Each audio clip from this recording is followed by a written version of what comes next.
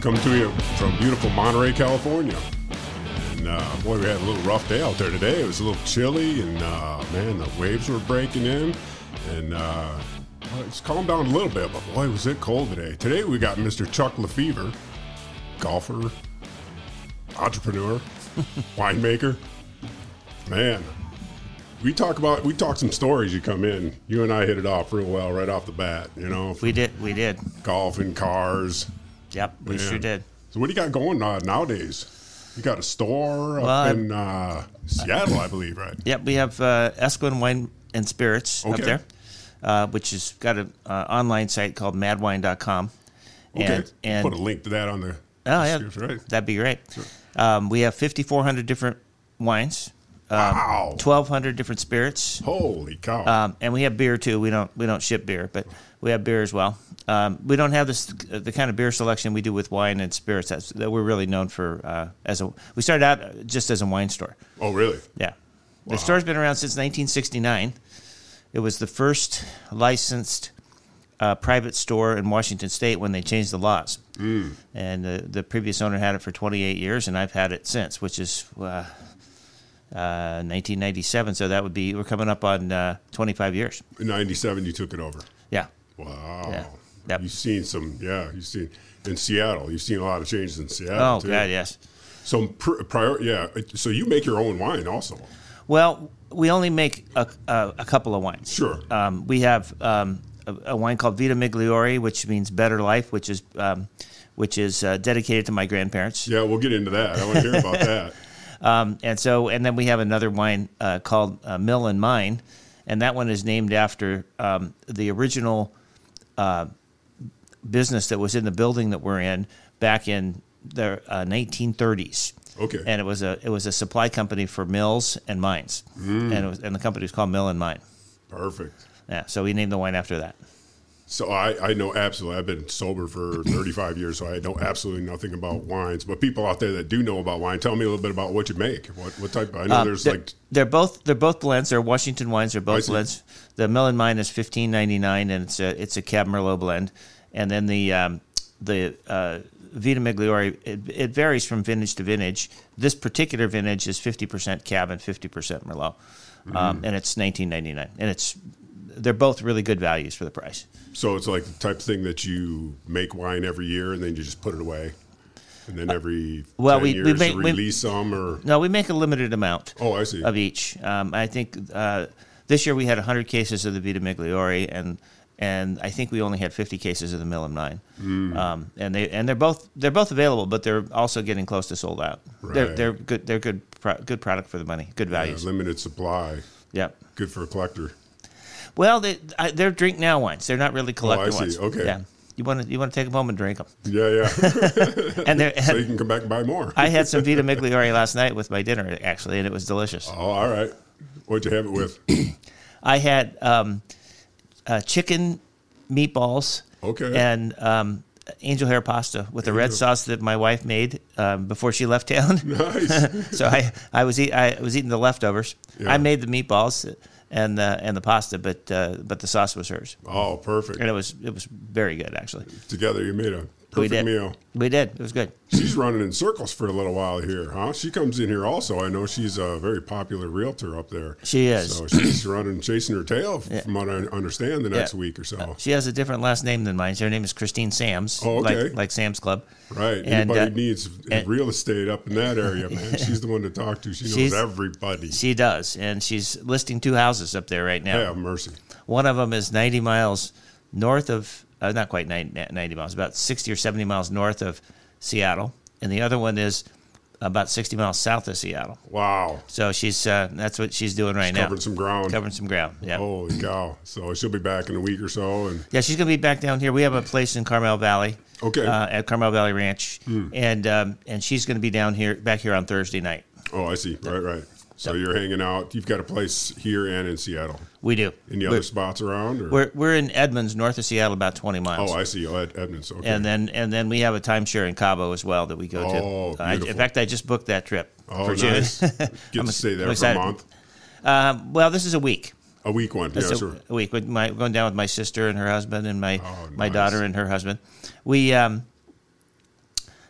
We like it down there a lot. But we also like to limit how long we're down there. I don't know what it is about Mexico, but I love going down there. The weather's perfect. We have some great food. But after about a week or 10 days, I feel like I got to go home and wash all my clothes, take a good shower. Yeah. I've got a buddy I went to high school with, and he and his wife have been years and years. Every year they go down to Cabo. They just love it. Must be something about it. I haven't been down there, but it must be something that draws them back over and over again. We went down there. It's been now about 7 or 8 years ago. A friend of mine had a timeshare, and we took his week because he couldn't use it, and bought it from him. And then when we were down there, we went, why don't we have one of these?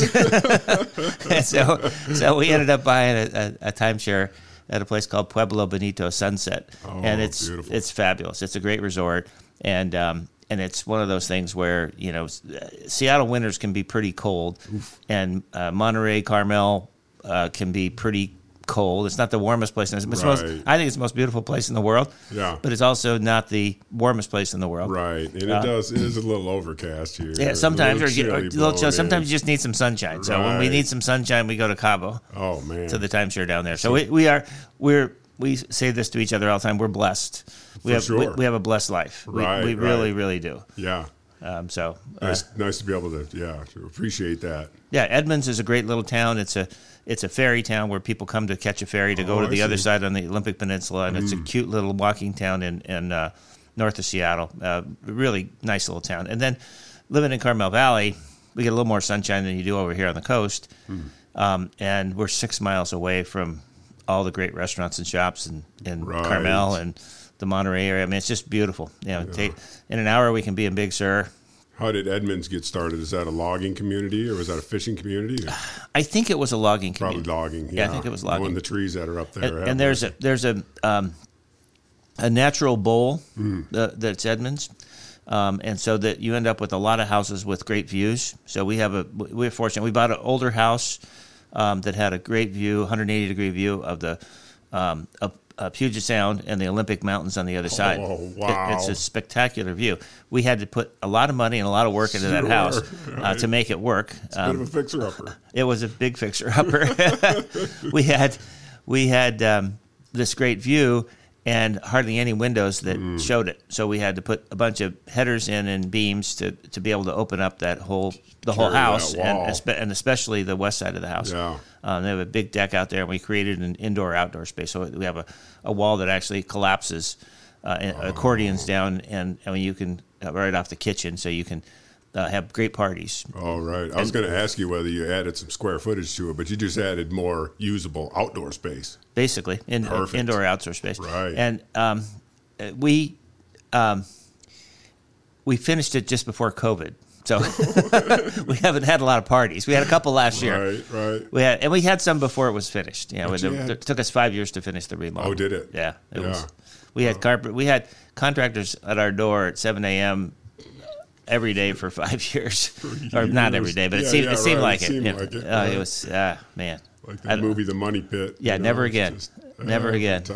It turned out great, but never again.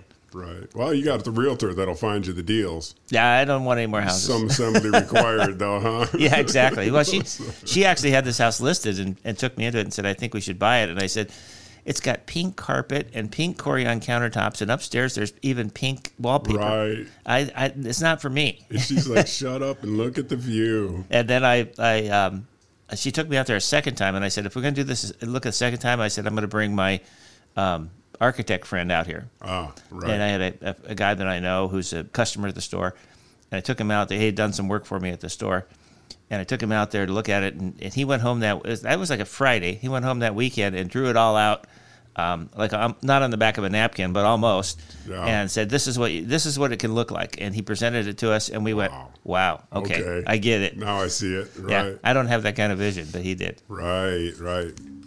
He took it, he looked at all your weight-bearing walls, and this is what you need to get rid of, and put this in, and just cancel the pink carpet out of your mind. Yeah, exactly. See if you can see through that. Exactly. It's not always easy to do.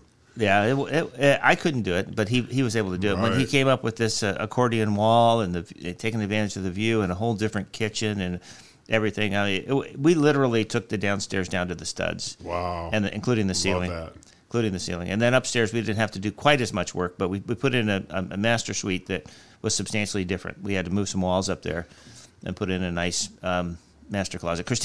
Christine kept telling me that we needed to put the pantry behind the kitchen. And I said, well, it's already in the back of the kitchen, the way it was designed before. And we went round and round and round about it. And she said, no, behind the kitchen. And I said, it is at the back of the kitchen. And finally, she convinced me. We had an atrium that was behind the kitchen. And she said, it's a wasted space. We need to take that and make it into a pantry. Just one huge. And then the architect moved the stairs and created an even bigger space back there. So we have this big pantry, and above it, we now have a walk-in closet on top of the pantry. Oh, perfect. So, and all that was just an atrium. It was wasted space. Sure. But you had to move the staircase. But you just didn't think about it. No. Yeah, right. Yeah. Had to move the staircase, had to move walls.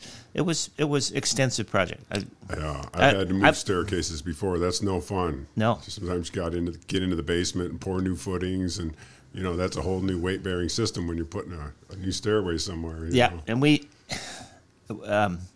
lived there the whole time. It wasn't like we moved out and let them do that kind of thing. Right. It wasn't wind blowing through it, but yeah, we came home one night when they were doing drywall, and there was so much dust in the house that we had to go rent a hotel room. Right. I mean, we just couldn't. We could not live there, even though it's too thick. They put the visqueen up and all the stuff that they needed to do. It was just too much. So anyhow, through. Never again. Right. Never again. Tapped out. Yeah. But you got the COVID, so you got to enjoy it. Nothing but that house for a while, huh? You kind of got stuck there, or did you get out? We got stuck here. Oh, you got stuck here? Oh. At the beginning of COVID, we were down here for 4 months. Oh, wow. And it was great. The golf course was closed. Yeah. We were walking on the golf course. We rode our bikes on the golf course. You don't realize how steep those trails are for the golf carts. When you don't have your golf cart until you ride a bicycle on them. Right. And we hiked everywhere around here. We really explored the area because that's one of the few things you could do. Right. At the time, everything was closed. I mean, we were like everybody else. We were wearing masks and gloves, and we were disinfecting our groceries in the garage before we brought them into the house. Nobody knew what was safe and what wasn't in the early stages of COVID. You really didn't. Yeah. Right. We same thing with to-go food from the restaurants. Sure. Yeah. We literally would take it out of the container in the garage and put it on a plate and throw the containers away. Well, yeah, I remember getting that for the first time. It was like, okay, so now what do? We got to open the bag that came in, so that's no good. Do we have to clean the surfaces of the to-go box and everything? This is crazy. And then trying to find disinfectant wipes was impossible. We were making our own disinfectant wipes. I got alcohol at the store and ones that weren't disinfectant, and we would pour the alcohol into the other wipes and make them disinfectant. Right. That's crazy times. Yeah. Crazy times. I had a business that was closed down for 10 months, so I was doing as much as I could to at least help out the businesses that were allowed to be open, restaurants and that kind of thing. Sure. But it was a little scary at the beginning. Yeah. Yeah. It's crazy. Our neighbor down here, her family owns some restaurants here in Carmel. Oh, yeah. And I remember she said, oh, my sister's dying over there. She said, I've got $100,000 worth of bills and I can't pay them. I don't know what I'm going to do. This is before the PPP loans and all that stuff came about, and all the rescue stuff that came out. Yeah. She was, they had built a successful empire, a business of restaurants, and I had a beautiful home. They just done remodeling it, and all of a sudden they had no income and a bunch of bills. So I mean, those were scary times. They sure were. Yeah. I'm one of the few people that actually benefited business-wise from COVID. Everybody's sitting home drinking wine. They're sitting home drinking, and our delivery business tripled, and I bet. And our shipping business doubled. Right. Yeah, we were already doing both of those, but they became a huge part of our business. You're just helping society just get through it. You're just lending a helping hand. just doing our part. Oh, that's great. Where'd you grow up? I grew up in San Jose. San Jose. Actually, California, right? Yeah, my dad was in the Navy. So my mom was a single mom until I was 7. My biological father had died before I was born. Okay. And we lived with my uncle and my grandparents. And so my dad came along and married my mom when I was 8. He adopted me, or when I was 7, rather. And when I was 8, my sister was born, and we got transferred to the East Coast. So I spent a couple years in Virginia Beach, a couple years in Charleston, South Carolina, and a couple years outside of Washington, D.C., in a place called Silver Spring, Maryland. And then we moved back to the San Jose area. And I went to high school in San Jose. Okay. And actually in Milpitas, at a school that's not there anymore. Right. It makes you feel old. It does. And then got married, had a child, got divorced, moved to Marin County for a few years, and some guy offered me a job out of the blue in Alaska. Oh, wow. And I said, well, I don't know about going to Alaska. And it was twice what I was making, plus a company car, plus some commission money. Yeah. And I went, well, let me call the Chamber of Commerce and see what it's really like up there. I did that. And then a friend knew somebody who lived up there, so I called her. And I ended up moving to Anchorage. I spent 10 years up there. I was going to go up there for 3 years and make a lot of money and come back and either buy a business or a house or both. Right. And I went up there and stayed 10 years, came back with a wife and 3 kids, and no money. A little more than you bargained for, right? Wasn't quite what I was expecting. Wasn't quite what I was expecting. That's all I was going for, was the money, and that didn't even come up with any. I know, it's pretty crazy. But it was during the pipeline boom days.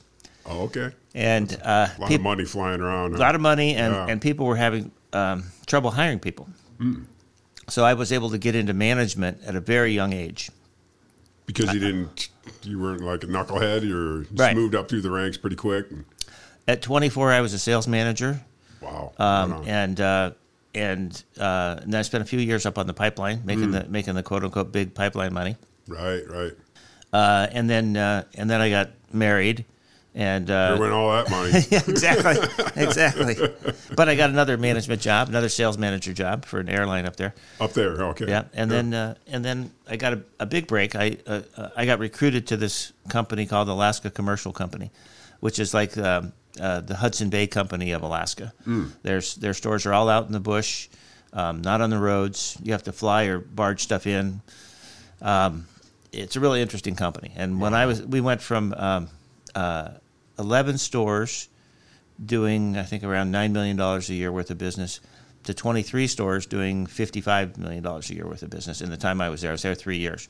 I got promoted and promoted and promoted. Sure, I bet. And followed it. Yeah, it was just growing like a weed. And the guy who ran the company became a mentor. He literally became my mentor. And after 3 years, I went to him and I said, my wife and I have decided that we want to leave the state of Alaska. We have kids, they're young kids, and we don't want them to go through the school system up here. We want to get them out to a better school system. I don't know where we're going to live, but it's not going to be here. So how about if I give you like a 1-year notice so you can find somebody? I had an unusual job in that I had a lot of different departments working for me, and some of them were pretty unique. Like we would barge stuff. I had the traffic and distribution department. We would barge stuff in. We would air freight stuff in. We would send stuff through the post office. And that's not something you don't come to the company with that knowledge. You learn it while you're there. So you probably invented a lot of it. It sounds like if it grew that fast. We did invent a lot of it. Right. We actually sent all of our groceries through the post office because it cost 33 cents a pound to ship it to most of the places out in the bush. And the post office was charging us 11 cents a pound instead of 33 cents a pound. And so the mailman was hating you. Well, they were carrying oranges and everything else. They were subsidizing us. Yeah, it had. Okay. So basically, the post office was subsidizing us. Sure. And Senator Ted Stevens, who was the big dog up there, sure, was the head of the postal committee in Washington D.C. And so he made sure that they continued to take that product out to the bush because those are his constituents out there. Yeah, right. Those are my voters. Exactly. So that's a hell of a jump. I mean, that's a couple of hell of a jumps. You went from the oil company to an airline company, and then from there to this the retail. Yeah, that's a hell of a jump. That's how Alaska was in those days. Really? You just go from you're working out an oil company, and hey, there's a job opening. Land of opportunity. And who you know more than what you know. Sure, is what it was up there. And it's a small town. there was only at the time there's only 400,000 people in the whole state. Yeah. And half of them lived in Anchorage. Yeah. And so anybody in the business community up there knew a lot of people that were also in the business community up there. Well, you and I have talked about, extensively about, your high school football and, and you're a hell of a ball player and, that carries through life, doesn't it? You got to know when to pick up the ball and run with it, man. You do. You do. And I give my mother credit for this, but I've never been afraid of hard work. There you go. She brought me up to do, quote unquote, do the right thing. Yep. And don't be afraid to work for it. Right. And so I did. And you're an Italian kid. I grew up in a big Italian family. Okay. My mother's Italian, and she's the youngest of 11 kids. Okay, right. And I grew up with that family. Sure, right. She started out as a single mom, and I was partially raised by my aunts in Sunnyvale. Aunts and grandmas. Yeah, exactly. Everybody that wanted to lend a smacking hand, a helping hand. Exactly. Yeah. Yeah. That's Sunnyvale, is that what you said? Yeah, I was in Sunnyvale at the time. Right. Yeah. So. Before tech. We were down the street from the Libby's factory. Oh, okay. And at the cannery. Sure. And both of my aunts had at one time worked at that factory. Oh, right. Of course. At the cannery. But literally, my aunt was across the street from it, one aunt, and we were down the block from it. Yeah, right. So it was, and there were orchards all around us. Sure, right. I don't think there were 10,000 people in Sunnyvale at the time. But they all worked there. Yeah, exactly. Most of them are related. My aunt didn't drive, and I would, the one aunt that I stayed with most of the time didn't drive, and we would go into San Jose once a month or so to pay utility bills and stuff. She didn't mail things; she just hand delivered them, and we'd make the big trip on the train to San Jose. No it was kidding. A little different in those days. That's the old days, man. I love to hear that kind of stuff. Yeah, I don't think San Jose had less than 100,000 people. Yeah, and not the million plus that it has now. Right. And there was no such thing as high tech. Oh, heck no. That was high tech. Yeah. What are you talking about? That's cutting edge right there. It was. It was. So speaking of your family, I wanted to get back to that. I know your grandparents came over. Now you named one of your wines. I can't say it in Italian, but A Better Life, basically. Vita Migliore. Okay, right. And that means better life in Italian. And we dedicated it to them because my grandparents came over in 1901 from Italy. And they ended up. My grandfather worked in a steel mill in Pittsburgh. The family settled there, and my grandmother stayed home and raised her 11 kids and baked bread that she bartered with the neighbors. She was the bread baker in the neighborhood. Right. And as a result of their sacrifice, coming over here and working hard, right. Everybody over here, all their kids got a better life than what they had in Italy, and then a lot of us grandkids have an even better life than our parents had, right. And it was all a result of the better life that my grandparents gave us by coming over here. But they consciously made that decision that we're going to do this to make a better life for our heirs that are coming along. And well, in those days, America was the land of promise, and sure. so my grandfather was picking grapes in Italy, and working in a steel mill was hard work, but at least it gave him a better life than what he had over there. Right. Made him feel like he was making some progress in life. Yeah. And like you said, made a better life for his kids and grandkids. Right. Well, you said that your mom or your aunts, they just raised you to not know anything other than you're going to be successed. You're going to do well. Yeah, my mom especially. Period. It was mostly my mom's influence. And yes, she said I would. You will be successful. Right. You're going to do what it takes to be successful. Right. And she taught you how to believe in it. And you're going to do the right thing. And you did. And I like to think I did. Right. Yeah. So, right. Tell me where the golfing came in. That's a whole nother life. When I first got out of college, I dropped out of college at 19. Okay. And became an assistant pro. I had been working at the golf course in San Jose Municipal. Oh, here in California. Okay. Yeah. And I became a teaching pro, an assistant pro at that golf course. I was a pretty good golfer in those days. Oh, yeah. And did that for a few years, and then I got offered a job to go to Marin County and do the same thing. So I went up there, and I fell in with these three brothers, the Caveney boys, And we had more fun than any 4 people are supposed to have in their life during those on the golf course. During those 3, we played golf. We had parties. Yeah, just golfing was just part of it. Huh? We rented a house in a place called Los Ranchitos in Marin County. 1 acre house, 1 acre property with a 4-bedroom house, and we had a swimming pool in the back, a basketball court in the back, and a horse corral behind it. We didn't really use the horse corral, but it was a great party property. So pretty much every Friday and Saturday night, our place was loaded with people. Sure. With people bringing beer over and doing whatever, Yeah. and we just had a great time. Right. And I was working at the golf course at the time. So you got a couple of years on me, so that must have been about in the 70s or That would have been in the early 70s. early 70s, right? Early 70s. Had Yep. your disco hair and your big old bell bottoms going on. Yeah, I had all that. All that.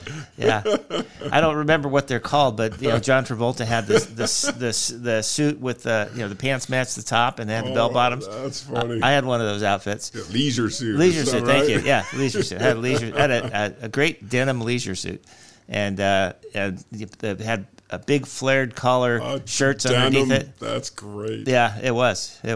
Big old massive collars. Yeah, and we were living the life. We were living the life. So yeah, how'd you do in golf? You heck of a golfer. Obviously, you're assistant pro there. Yeah, I was a good golfer back in those days, Yeah. and I shot pretty close to par most times. Wow. But I went to Alaska for 10 years, and that will. Oh, that's not That's a a lot downfall. of golf courses up there. Huh? There's a couple golf courses, but the season runs from 4th of July. I see. Sure. Until Labor Day. That's Yeah. the whole golf season. Right. And the first few weeks of that, the courses are pretty rough. Yeah. There was a military course up there that was it was a nice golf course. It was laid out by, I think, Robert Trent Jones. It was actually, I see. It was actually a good layout and a nice course, but it just wasn't open very long. So I'm lucky to play a half a dozen times a year. Oh, right. Exactly. And so my golf game went from a 2 handicap to an 8 handicap pretty quickly. And then when I came back to Seattle, I got it back down to a 5 or 6. And I played most of my life at a 5 or 6. And don't I wish I could play anywhere close to that now? I can't. Yeah, right. I can't. Right. If you can get par, man, I'm happy. I got to be 55, and all of a sudden my handicap started going up. Every year it went up a little bit. Well, you got to expect it. Yeah.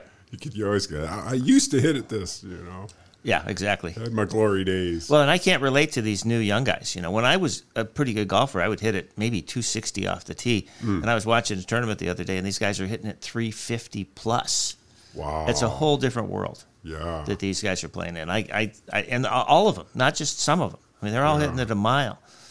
Yeah. So I can't relate. I was watching the kid from Chile, and it's like he seemed like he was birdieing almost every hole. Amazing. Because he's hitting the driver so hard, huh? Yeah, they're sitting wedge into every green and getting it close, and then making the putts. I mean, really, really good golfers. Yeah. That's a whole different world. I was never a competitive golfer. I mean, I was good, but I never played in tournaments, like professional tournaments. Right. I didn't play in any of those. But you could teach. I could teach, and I could, like I said, I could keep it around par when I went out there. I think the lowest I ever shot was 68, but that was an easy course, and that didn't happen very often. Hold on that one forever. Yeah, it seemed like I shot 73 all the time, man. It's just not quite par. Sure. That's amazing, though. That's still good, It takes a lot to get to that point, for sure. Well, I was teaching every day. And in fact, during the summer months, I was teaching 6 and 7 days a week, and because that's how I made my money. And when you have a club in your hand every day and you're hitting balls every day, then you naturally become pretty good. Yeah. I was tee to green. I was definitely good. My short game sometimes left a little to be desired. I was not a good putter. Yeah, right. Everybody's got their strong suit, I guess. Exactly. Except for a guy like Tiger Woods, he just does everything perfect. Yeah. Now all these kids nowadays, crazy. The ones that are playing out there and are really good. It's amazing. Yeah. Top of the top. Crazy. I grew up around golf. I don't know a whole lot about it, but I remember when, somebody could hit 300 yards. They were smashing it. 310. When Tiger first came out, he was hitting at 300, and he was hitting it passed everybody. Really? Yeah. Oh, so it's been that. I thought it was a lot longer. No. Just since I guess Tiger's up there. That's 30 years ago, huh? Now, isn't it 20 years? I don't really know how old he is. I think he's probably in his late 40s or mid 40s. Yeah. Somewhere in there. So it's been a good 20-some years since he came out. Yeah, time does fly. Wow. It does. I forgot. I asked you one time, what was your first car?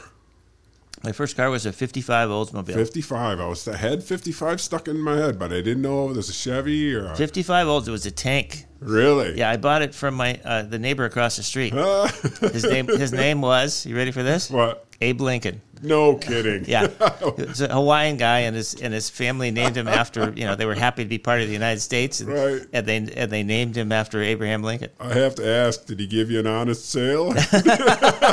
Actually, he did. I bought it for $50. Old honest Abe, that guy. Yeah. My dad and I used to play golf with him once in a while when I was in high school. Kidding. He liked to play golf. He was pretty decent golfer himself. Yeah. I saw you pulling in a beautiful new Porsche. How's that compared to the 55? We've come a long way in our cars, haven't we? Yeah, no kidding. No mercy. Kidding. That beautiful car you've got. Thank you. Yeah, I'm real. It's new to me. It's my first Porsche. It's a Macan. It's an SUV, and I love it. The seats are more comfortable than any seats I've ever sat in. I have, as you know, I have back issues. Yeah. And they're when I drove down, I've driven 3 cars from Seattle down to here. You had a BMW before. Three in different cars. A Mercedes. Was it a Mercedes? There's 2 different Mercedes, and then this Porsche. I have a back brace that I wear when I go on long trips. I took the back brace off. No kidding. With this car here halfway through the trip, and I never had a back problem the whole time. Wow. The seats are fabulous. They don't vibrate. They do give you heat if you want, and more importantly, they just fit my body. It's like a glove. That's it, huh? Like a glove, and they have great lumbar support. Oh man. So I'm real happy with it. That's cool. It's not new. It's a 16. Sure. But I'm happy. Yeah. I love the car. I'm really happy with it. Yeah. Tough to find a new one nowadays. Isn't that the truth? Holy cow. Somebody was telling me, one of my clients was in here, and I don't know who it was, but they were saying that there's a ship that's on fire out there. And it has a lot of Porsches on it. It has a lot of real high end cars on it. It's got Bentleys and Porsches. No. Yeah, unbelievable.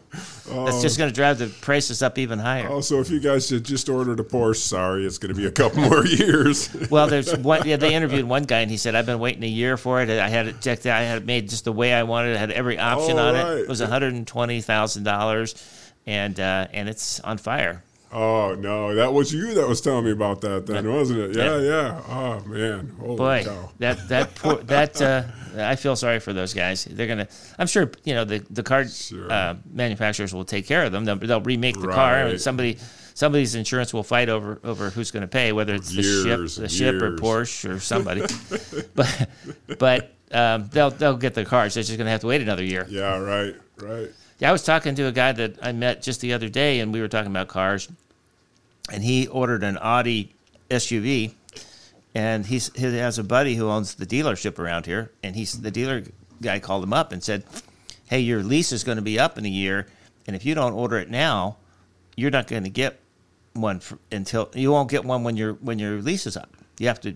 We're a year out. They're a year out on ordering the cars on an Audi. Yeah. Wow. Yeah. That's just about, it's a Volkswagen, That's crazy, isn't it? That's crazy. And that's all because of the chip shortage? That's what I've heard. I'm not an expert in that field, but right. It sounds like the chip shortage is the main cause. Yeah. Maybe they're just saying that. I also heard that when COVID first hit, all the rental car companies stopped ordering cars because they had too many cars already and people weren't traveling. So they canceled all their orders and stopped ordering cars. All right. And so I think the manufacturers cut back on their production. They stopped ordering the chips and stopped ordering stuff that they need for producing the cars since people weren't buying them. Right. And then all of a sudden things changed in a hurry, and they're not ready for it. What a tangled web, Just there's so many avenues you don't think about. Yeah. The rental cars. That must have been a huge draw. Oh, it's unbelievable. I took a rental car back to the San Jose airport during COVID because we brought a car. We had been renting a car for about a month. Oh, yeah. And had a friend drive a car down for us from Seattle, and I took the rental car back to San Jose, and I could barely get in the rental car garage because there were so many cars parked in there. Jammed. Huh? It was totally jammed, and Really? and I went to the counter, and there was nobody in the rental car, no customers. There was just one person at each of the counters, one employee, and nobody in the whole place. It was like a ghost town. It was jam-packed. Yeah. And then I took my friend who brought the car down. He was going on to Palm Springs to pick up another car and take it back to Seattle for another friend. I took him to the San Francisco airport, and I went in to use the restroom when I got up there, and that was like a ghost town, the whole airport.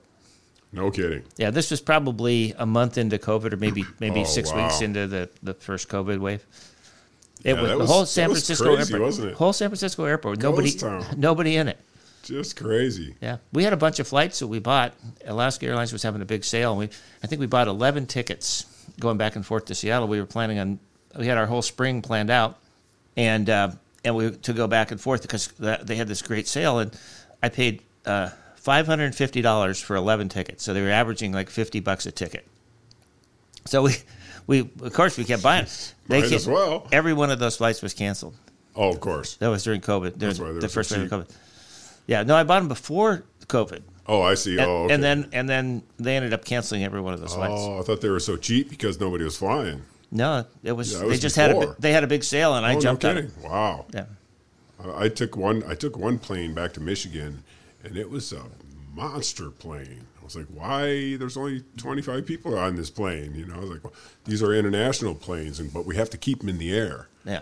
You know, it's like, oh, okay. So they didn't want to mothball it. They just, just keep it moving, just keep it flying, and then use it, in the States. But it was That's just way too big of a plane for what they were doing. That's interesting. Yeah. Well, it makes some sense. Sure. Mechanical things like to be used. Yeah. They don't like exactly. to sit That's idle. what I thought. Exactly. Right. You don't want to park that thing. And Yeah, exactly. how do you mothball a monster like that? That's a good process. Just keep flying that sucker. Yeah, that's interesting. Right. So how long you here? Another week, huh? No, I'm going to hopefully be here for a couple months. Oh, are you? Okay. My wife's coming back down Thursday. She's Oh. up there. I think I said listing some houses. Yeah. And then she's hopefully going to be here with me for a month or two. We'll see. She's got a lot of activity going on right now, Yeah. even more than she usually has. So she may have to fly back and forth a little bit. Oh, and, yeah. and I may go back with her at some point. Right. Yeah, last time you were in here, you were a little bit stressed out because you had some people breaking into your store. Yeah, Did you ever get that thing straightened out? There, two in a row. Yeah, it was a pretty wild couple of weeks. In a 2-week period or less than 2-week period, we had 2 break-ins. We had a little lapse in our security system a hole in the system, and we plugged that so they can't get in again. Right. And then we had changed security monitoring companies, and they didn't program the security system correctly. So it went off, but it didn't look like anybody was in the store. So we dispatched the police. The police went and looked. The building was, there wasn't a siren going off. There was, the doors were all secure. So we thought, no big deal. And then it happened again, and we said, this is weird. So my daughter, who runs the store, went to the security tapes, and she saw a couple guys in the store. Fortunately, they didn't wipe us out. They were there for 6 minutes, and they got some product for sure. Sure. But it could have been a lot worse. Yeah. So we got that fixed, and then we also have, at the same time, we have people coming through the front door, loading up bags of liquor, and walking out the door. And if you confront them, they get violent Oh, while you're open. while we're open. Oh, wow. Brazen theft, just absolutely brazen theft. Wow. So it got to the point where we had that happen 3 times. And the one time, actually, one of my employees was assaulted. And so I hired a security guard. So we now have an armed guard at the store, which is terrible. But Terrible, right. we have no choice right now but to do that. Exactly. Is that a bad little area or something? Seems like it's outside the city. And Seattle's a bad little area right now. Right. The whole town. Is it? I talked to an assistant police chief who will remain nameless. Sure. He's a customer at the store. Yeah. And he said that they have a commitment from the new mayor to clean up the streets of Seattle. Do they? Yeah. As far as like the homeless there's tents everywhere in town. Yeah. It's not. It doesn't feel safe, and the fact is, I don't think it is safe. Yeah. In most parts of the city, so they're going to get their arms around it. Is what they're committed to do that. Right. And our neighborhood is one of those neighborhoods where we have a lot of the homeless camped out. There are alleys and roads that are not used very much behind the main roads, and there's tents everywhere, and there's that just becomes theirs, huh? Campers everywhere, and they've taken over. Oh, the campers too, right? Oh, they pull right back in there and live.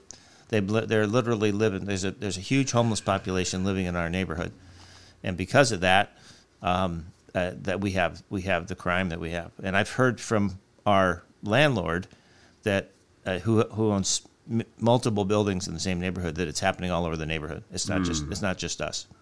Man, it's terrible. Well, I started this program because of this just such a gap in manufacturing in America, and what's next is just what's next for us blue collar, us middle class people, and I know it's hard for a guy like you that came up and just knew nothing but trying to get successful, and you look out at this sea of homeless people. Yeah. It's like, I know you got to be compassionate on one side, and on the other end, you're angry, and it's like, but what is the answer? It's just like, we can't get people to come to work for us. See, right. And the minimum wage in Seattle, just this will surprise some people, is now $16.67 an hour. You can go to work at McDonald's for almost $17 an hour, and they can't get people to come to work for them, and we can't get people to come to work for us, and we pay a higher wage than that. So it seems to me the way to get the people off the street is to get them to go to work. Right. And if they come to work, then they can get themselves up off the street, and the jobs are available. For them to say we can't get jobs is not the truth. Yeah. Right. It's just crazy. It's just, how do you get the ball rolling? I've often thought, because our neighborhood has attracted homelessness, not to the degree it is now, but it's had some homeless issues for 20 years plus. Oh, in the years past, sure. Yeah, it has, but not as bad, not like it is now. It's not to the point where it's unsafe. But I've often thought, well, how do you clean this up? I don't have the answer to that. There's got to be an answer. I don't know what the answer is, but there's got to be an answer. Yeah, right. If you go to Carmel, there's no homeless. No. You go to Edmonds, where I live up north, there's no homeless. Right. You go to Seattle, they're everywhere. That's where they are. So I don't know I don't know why. I don't know why it's there and not other places. I don't know what Carmel and Edmonds are doing differently than Seattle, but Seattle has to do something different than what they're doing. Yeah, to the point where they're just walking right in and walking out with your stuff. Yeah. In your store while you're just open. Yeah, I'm a middle class kid, very much lower. Right. You start off lower middle class, and my dad was in the Navy. Right. Lower middle class kid that worked my way up, earned what every penny I've got, and it's not fair for them to take it from me. That's kind of what I was alluding to. It's like you just don't know anything but trying to better yourself, and it's like the anger, like that's not fair. Well, I find myself saying stuff that I never would have said before. Yeah. Go ahead and shoot him. I don't care, but I do care. You don't mean that. I don't mean that, but I say that because they're pissing me off. Right. It's one of those things where it's not right for them to just think they can come in and take any of my stuff that they want. Right. It's my stuff, and I earned every penny of that. You betcha. I didn't. Nobody gave me that. There's a disconnect there. They think that you're just this box store. Yeah. They can't think that. There's got to be somebody at the top that owns this thing, or they just don't think that far. I don't know. I was talking. It's frustrating. But before I came here, I had a conversation with another store owner, another liquor store owner in Seattle, and I asked him about problems, and he said, "Well, I did, but I don't have them anymore." And I said, "Why?" And he said, "Because they took the homeless encampment that was across the street from me, and they moved it, and they kicked him out of that park." And he said, "Ever since they kicked him out of the park, I don't have a problem anymore." Huh. So and a lot of I know there's mental health issues out there. I know there's drug issues out there, and maybe they're stealing the liquor so they can barter it for drugs. I don't know. But there is a connection with the crime and the homelessness. Right. The drugs, pharmaceuticals, and needles, and we have training in our neighborhood about how to handle dirty needles. Sure. Right, I bet. The cops are offering everybody training. Yeah. Because it's there. They're all over the place. Yeah. growing up in Michigan, there's a lot of woods up in there, and there's a few areas where all the trees are all in a perfect row, and ask around, well, that was probably part of something like a New Deal or something back when, I don't know, Roosevelt. Depression and, they trying to get some guys back to work. I don't know whether they paid them in food or what, in credits or what, but, there was just a whole program out there of just getting people to work, whether it was, improving our country or planting trees or, cleaning or whatever. It seems like there's an answer for this many people that are not doing anything. Well, we have jobs for them. And there's jobs, too, aside from that, yeah. Right. Well, I've often thought that if people are going to be on welfare, they should put them to work. That's what I'm thinking, right, right. And say, we'll give you the money, but you got to earn it somehow. Sure. Go clean the streets. Right. Go clean the park. Let's do something. Put in X amount of hour credits. Yeah. And you can get your check or something, yeah. Right? Yeah. Yeah, I mean, I'm not, I do realize there are people that aren't capable of working, sure, mentally right. ill people, for example. Yeah, we need to cover them. I'm good with that. Right. But if somebody's fully capable of working, we shouldn't just hand them a check every week. Yeah. Right. They should go to work. Yeah. Especially if there's jobs available. That's just my, but I'm an entrepreneur, and I'm the guy. I'm signing checks on the front, not just on the back. Right, right. And so I might have a different opinion than a lot of other people. Exactly right. It's hard to get your mind around it to try to help. It's just pick yourself up and go, man. Yeah. No, I know. Well, the world's your oyster, brother. You're an entrepreneur as well, so you know how sure. the angle from which I'm coming. Exactly right, and it's a separate thing. People have. You're a business owner, so you've got it made.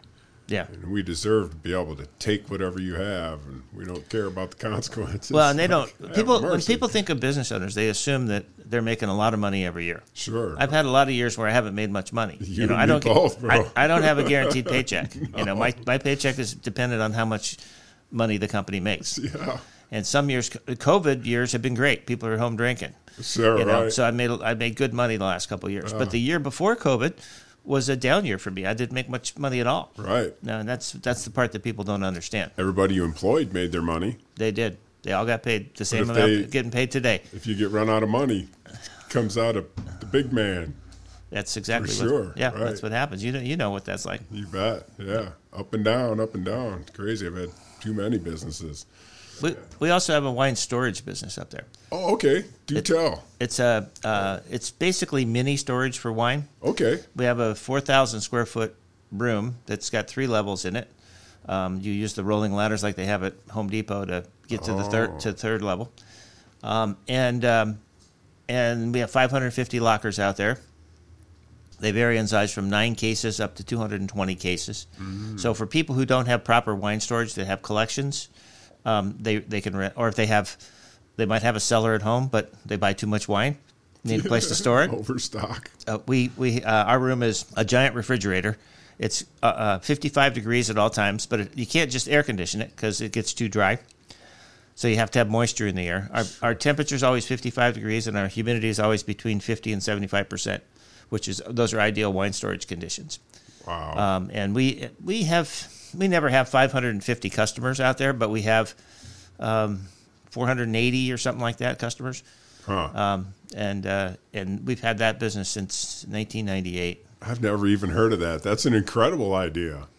We were one of the first ones around the country to do it. Really? I got wind of the idea from somebody else, and I think it's Picasso that said, "Good artists copy, great artists steal." That's right. So I stole the idea from somebody else, and another Italian. I don't know who it was, but I went around the country to the facilities that had them. In fact, one in the Bay Area had it at what's that great wine store on the peninsula? They had a storage operation as well. And the owner's daughter was extremely helpful to me, gave me all kinds of information and ideas. I can't believe I can't think of the name. It's very well known. Anyhow, wine store, yeah. We put it in 1998. When I say we, I don't have a partner in the store, but I have a partner in the wine storage business. Oh, I see. Right. And he and I, longtime friends, successful real estate guy, and so we made a deal and put that up, and it took us about 7 years to make that thing profitable. It's one of those things where it was a slow crawl to make it profitable. Now it's a nice little business and has been ever since. So the last 15 plus years has been a nice little business. Wow. Yeah, for Christmas I got Melinda this a wine cooler, like a little refrigerator. I think it holds 40 plus bottles. Yep. Something like that. Same idea, you know. She keeps the top rack at 65 and this one at for 60 and 55 or whatever, you know, because one's a lot higher than the other and different selections. So I don't know much about it. But so you have a building that does that. Yes. Wow. So did you find an old building and it's basically in the back of the store. Oh, okay. Big addition or something, or was it part of the store? No, it was an addition. I picture it underground. I don't know why. Storage should be underground. Well, if it wasn't climate controlled, it would need to be underground. I see. That's what it is. Because we have the air conditioning system. Right. It's a big air conditioning system, as you might imagine. With the humidifier type hooked right through it. Not air conditioning, refrigeration. Right. I keep calling it air conditioning, but it's not. A type of, right. Yeah. So, that's, like I said, we were one of the first in the country, and now they're all over the place. We actually looked at doing them in different markets because we thought it'd be a nice business to have 10 of them, right? Sure. But because it's a real low volume dollar business, you don't trade a lot of dollars in that business. It's kind of a high margin, low dollar business. Sure. It didn't make sense because you would spend half your profits overseeing the operation. If you have to fly to Denver, which was one of the places we were looking at, you have to fly to Denver to oversee it once in a while, or your manager quits and you have to go there and run it for a while and then hire somebody. We kind of figured that managing it remotely would chew up all the profits or half the profits, so it didn't make sense. Yeah. So most of the ones around the country, I think maybe all of them, are independently owned. I see. Well, if you got a place to store it for these big wine buyers, then they'll give it an opportunity to buy more wine. Is that kind of the idea? We had that thought too. Yeah, right. Yeah, this is on sale. I can store it for you if you got the whole thing covered. We do. Yeah, perfect. That was the idea of that, huh? Well, that was part of it. It was part of the idea. Yeah. Right. So, some of the storage operations around the country are independent of the retail store, not part of the retail store. Some are. Yeah. In our case, it's connected. Yeah. So you wouldn't do that again? Oh, I would do that for sure again. But only on a place that you can manage on site. Like local, yeah. Right. It'd have to be local to make sense. Yeah. How cool! Wow. You lead a hell of a life, my friend. I have. I've had some adventures. Yeah. Let's put it that way. Right. Holy cow! We didn't even talk about my 7 kids, 10 grandkids. Yeah, I mean, and just had a 4th great grandchild. Wow. So, great grandchild. Yeah. Holy cow. Yep. Do tell. So you've got. Well, you've been married before, so you're on a second or. It's actually my 3rd marriage. 3rd marriage. Okay. Yeah, I was married young and divorced young. Okay. And then didn't marry for a long time. No kids with the first one? Yeah, I have a daughter with the first one. One daughter with the first one? One daughter with the first one. She's the one who's the grandmother of the new baby that was born. That sounds crazy, your daughter being a grandma. I know, it is crazy because I just turned 70. I'm not that old. But Right, exactly. I'm having kids young and their kids are having kids young, and so it just kind of worked out that way. Yeah. The new one is called Rico Cinco. You did tell me about this one. The father is Rico the Fourth, and it's a tradition that the first boy in their family is named Rico. So he's Rico the Fifth, and my son-in-law named him Rico Cinco. That'll stick with him for life. Yeah, I think it will. That's great. Anyhow, so Christine has 3 children that are now my stepchildren. Okay. They're adults. I didn't raise them. Right. And then I have the 3 children I had with my second wife. 3, right? They're not mine, but I raised them. Sure, I see. Basically adopted. Okay. And then did you have kids with the second? No. No, okay, just 3 of her kids. And then my daughter came to live with us for a while, so we had the Brady Bunch. Right. For a while. All girls, by the way. Oh, yeah. And then Christine has... Perfect. Christine has 2 girls and a boy, so there's 6 girls and one boy. Nice. A little bit of testosterone, a little Yeah. bit. Help me out. I got a lot of son-in-laws, so I'm protected. That's true. That's a lot of kids, man. Too many. Wow. Too many, but that's life. You don't predict, who you're going to fall in love with. Yeah, right. How many grandkids? 10. 10 grandkids. 10 grandkids. And then 4. Some young ones and Sure. a few are adults and they're having their kids. The whole spectrum. Oh, yeah. Man, that's a heck of a family reunion. Expensive at Christmas time. Yeah, right. It's just like, and lots of lists too. Who did I forget? Right? Oh man. Yeah, it's complicated. Yeah, for sure. Right. But we have a great life. We're blessed. We have all these kids. We have all these grandkids. We have the 2 houses, the timeshare in Mexico, and we're just totally blessed. We truly are. Exciting life. Yeah. Yeah. I'm so glad to hear that you appreciate it. People are so crazy today, Well, nice to meet somebody that's humble and, had a good life and know you worked for it and appreciate what you have.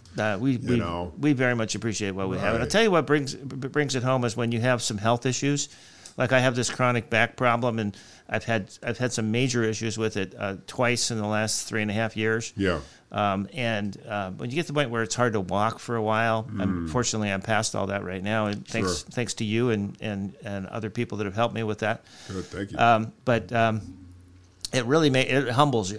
It makes you appreciate that life is right. There's no guarantees, and you can't have. I don't care how much money you have. Good health is more important. Yeah, right. I'm telling you what, you spend a life of playing football and oil rigs and swinging a golf club, man. You're gonna wear that back out a little bit, Yeah. You got to be happy to, it's good pain.